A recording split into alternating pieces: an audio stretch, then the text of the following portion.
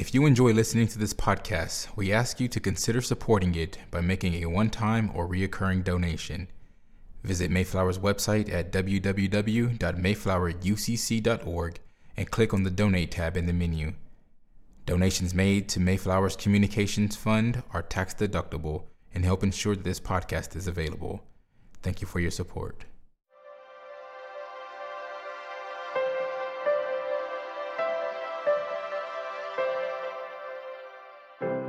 The sermon you are about to hear was preached at Mayflower Congregational UCC Church in Oklahoma City by the Reverend Dr. Lori Walke, senior minister at one of America's premier liberal Protestant pulpits. At Mayflower, we are an open and affirming peace and justice church, where we believe religion should be biblically responsible, intellectually honest, emotionally satisfying, and socially significant. We go now to the pulpit of Mayflower Congregational UCC Church of Oklahoma City and to the preaching and teaching of Reverend Dr. Lori Walke. Good morning. Welcome from Mayflower Congregational United Church of Christ, where no matter who you are or where you are on life's journey, you are welcome here. Will you pray with me? The psalmist sounds so confident. Holy One, the Lord is my light and my salvation. Whom shall I fear? The Lord is the stronghold of my life. Of whom shall I be afraid? And we want to warn them, advise them to lower their voice. Shh. Proceed with caution. Practice a little humility. After all, trouble might hear. Worry could come calling. This kind of talk attracts bad news. And if the camel is allowed to get its nose under the tent, well. But then later the psalmist asks you to be gracious and reminds you to not hide your face, which suggests that they thought you were being less than gracious and that they could not feel your presence. They even say that they seek you, Holy One, which implies that they, aren't quite sure where you are. But they're looking. Maybe we should give that a try. Seek you, that is, in whatever circumstance we find ourselves. Try to see where you are and how you are at work. And if we're too busy looking for you, then maybe we won't have time to be afraid. We'll be too focused on pulling threads of love and grace and gathering up moments of mercy and justice. The Lord is my light and my salvation. Whom shall I fear? The Lord is the stronghold of my life. Of whom shall I be afraid? Be with us as we find our confidence, Holy One. With trusting hearts we pray. Amen. Our scripture lesson this morning comes again from the first letter of Paul to the Corinthians, chapter 1, verses 10 through 18. Now I appeal to you, brothers and sisters, by the name of our Lord Jesus Christ, that all of you be in agreement, and that there be no divisions among you, but that you be united in the same mind and the same purpose. For it has been reported to me by Chloe's people that there are quarrels among you, my brothers and sisters. What I mean is that each of you says, I belong to Paul, or I belong to Apollos, or I belong to Cephas, or I belong to Christ. Has Christ been divided? Was Paul crucified for you, or were you baptized in the name of Paul? I thank God that I baptized none of you, except Crispus and Gaius, so that no one can say that you were baptized in my name. I did baptize also the household of Stephanas. Beyond that, I don't know whether I baptized anyone else. For Christ did not send me to baptize, but to proclaim the gospel, and not with eloquent wisdom, so that the cross of Christ might not be emptied of its power. For the message about the cross is foolishness to those who are perishing, but to us who are being saved, it is the power of God. Here ends the reading from our tradition. May God grant to us wisdom and courage for interpretation. Still reading the Corinthians mail, just picking up where we left off last week. Paul has greeted everyone and said some really nice things about the congregation. He really does lay it on thick. And you remember what he wrote from last week. I thank my God always for you because of the grace of God that has been given to you in Christ Jesus. For in every way you have been enriched in God, in speech and knowledge of every kind. Which means that by now, Paul's congregation is sitting up straighter in the pews. They've put their phones down. No one is lost in a daydream. They are leaning all the way into this pep talk from their pastor. Paul continues his sweet as sugar greeting. You are not lacking in any spiritual gift as you wait for the revealing of our Lord Jesus Christ. Everyone is feeling warm and fuzzy and just so glad to be in church.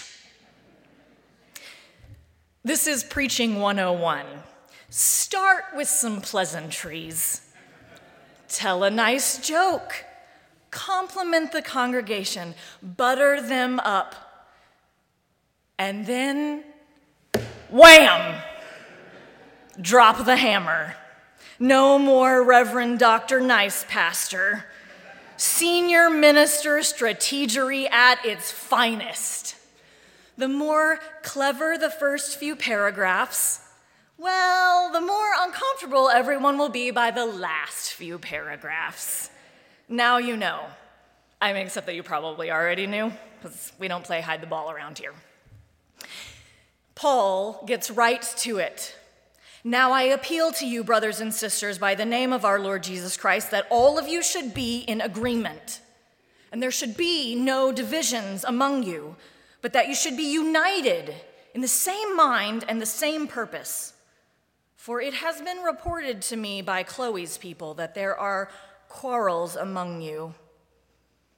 We can imagine that this line elicited some less than generous thoughts about Chloe's people from the congregation in Corinth. Chloe's people. Tattletales. Mind your business, Chloe's people. But it's also likely that the congregation knew exactly what Chloe's people had reported. They knew exactly what quarrels Paul was writing to them about. The church knows that Paul knows that they know that they have been acting unbecoming as followers of Jesus, dividing into cults of personality. Paul names them himself, Apollos, Cephas. It is a bit confusing when Paul names Christ. I mean, isn't we belong to Christ what we all should be saying? In context, though, suggests theologian Richard Hayes, it would seem that some of the Corinthians must have been claiming Christ as their leader in an exclusive way, as in, we are the ones who really belong to Christ, and we're not sure about you.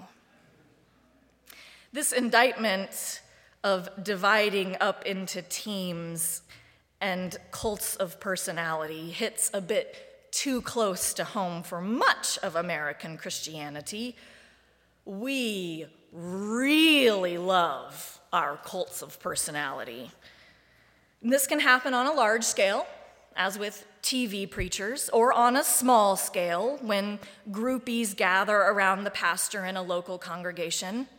And all too often, clergy do nothing to discourage this, despite our instructions to follow the humble way of Jesus, who, as Scripture says, emptied himself and became obedient to the point of death, even death on a cross. To be generous, when a pastor fails to remind the congregation that the church is the people, it's the pastor being like most everyone else, in need of approval and affirmation, their self-esteem buoyed by the positive opinion of others. But, writes Professor Chuck DeGroat, it can be a sign of narcissism, a pastor who may be talented, charming, even inspiring, but they lack the capacity for self-awareness and self-evaluation, shunning humility for defensive self-protection. Psychologist Diane Landberg says of the narcissist pastor, he has many gifts, but the gift of humility. This is a real problem for much of American Christianity. But as I read this text, what really concerned me was Paul's call to unity. Now I appeal to you, brothers and sisters, by the name of our Lord Jesus Christ, that all of you should be in agreement and that there should be no divisions among you, but that you should be united in the same mind and the same purpose.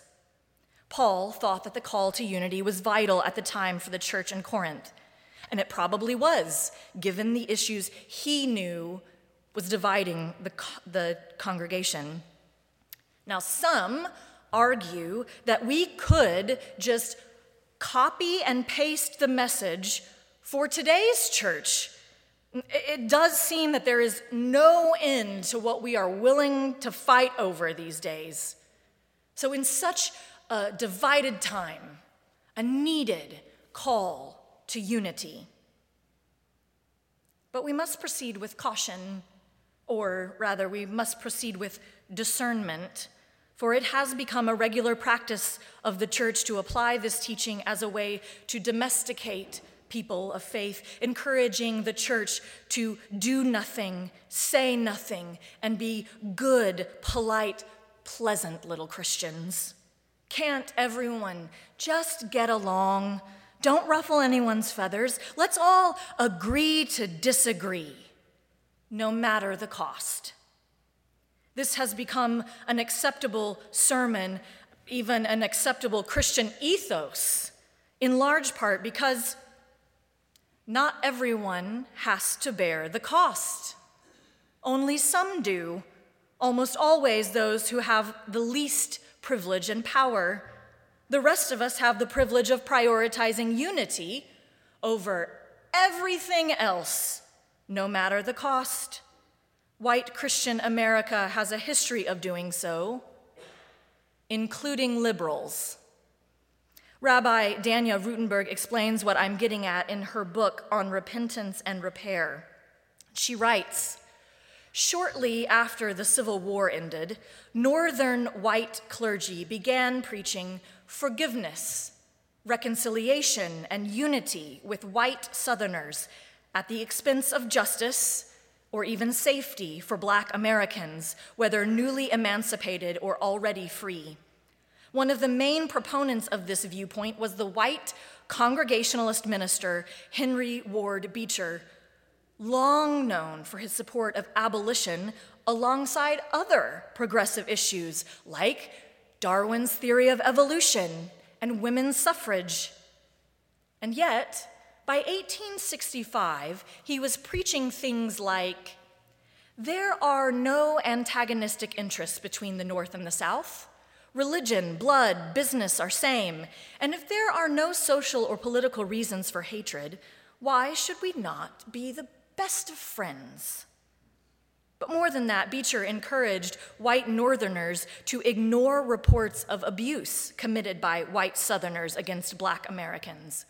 Writing, for example, in the New York Independent, you must not be disappointed or startled because you see in the newspapers accounts of shocking barbarities committed upon newly liberated people. One reason for this approach, as the white historian Dr. Hannah Blank puts it, is that forgiveness and finding common ground between white Southerners and Northerners was part of the larger political project of thinking about the U.S. as a union that was unbreakable. the stress that state-level autonomy placed on the federal identity of the U.S. as a whole was seen as something that had to be managed.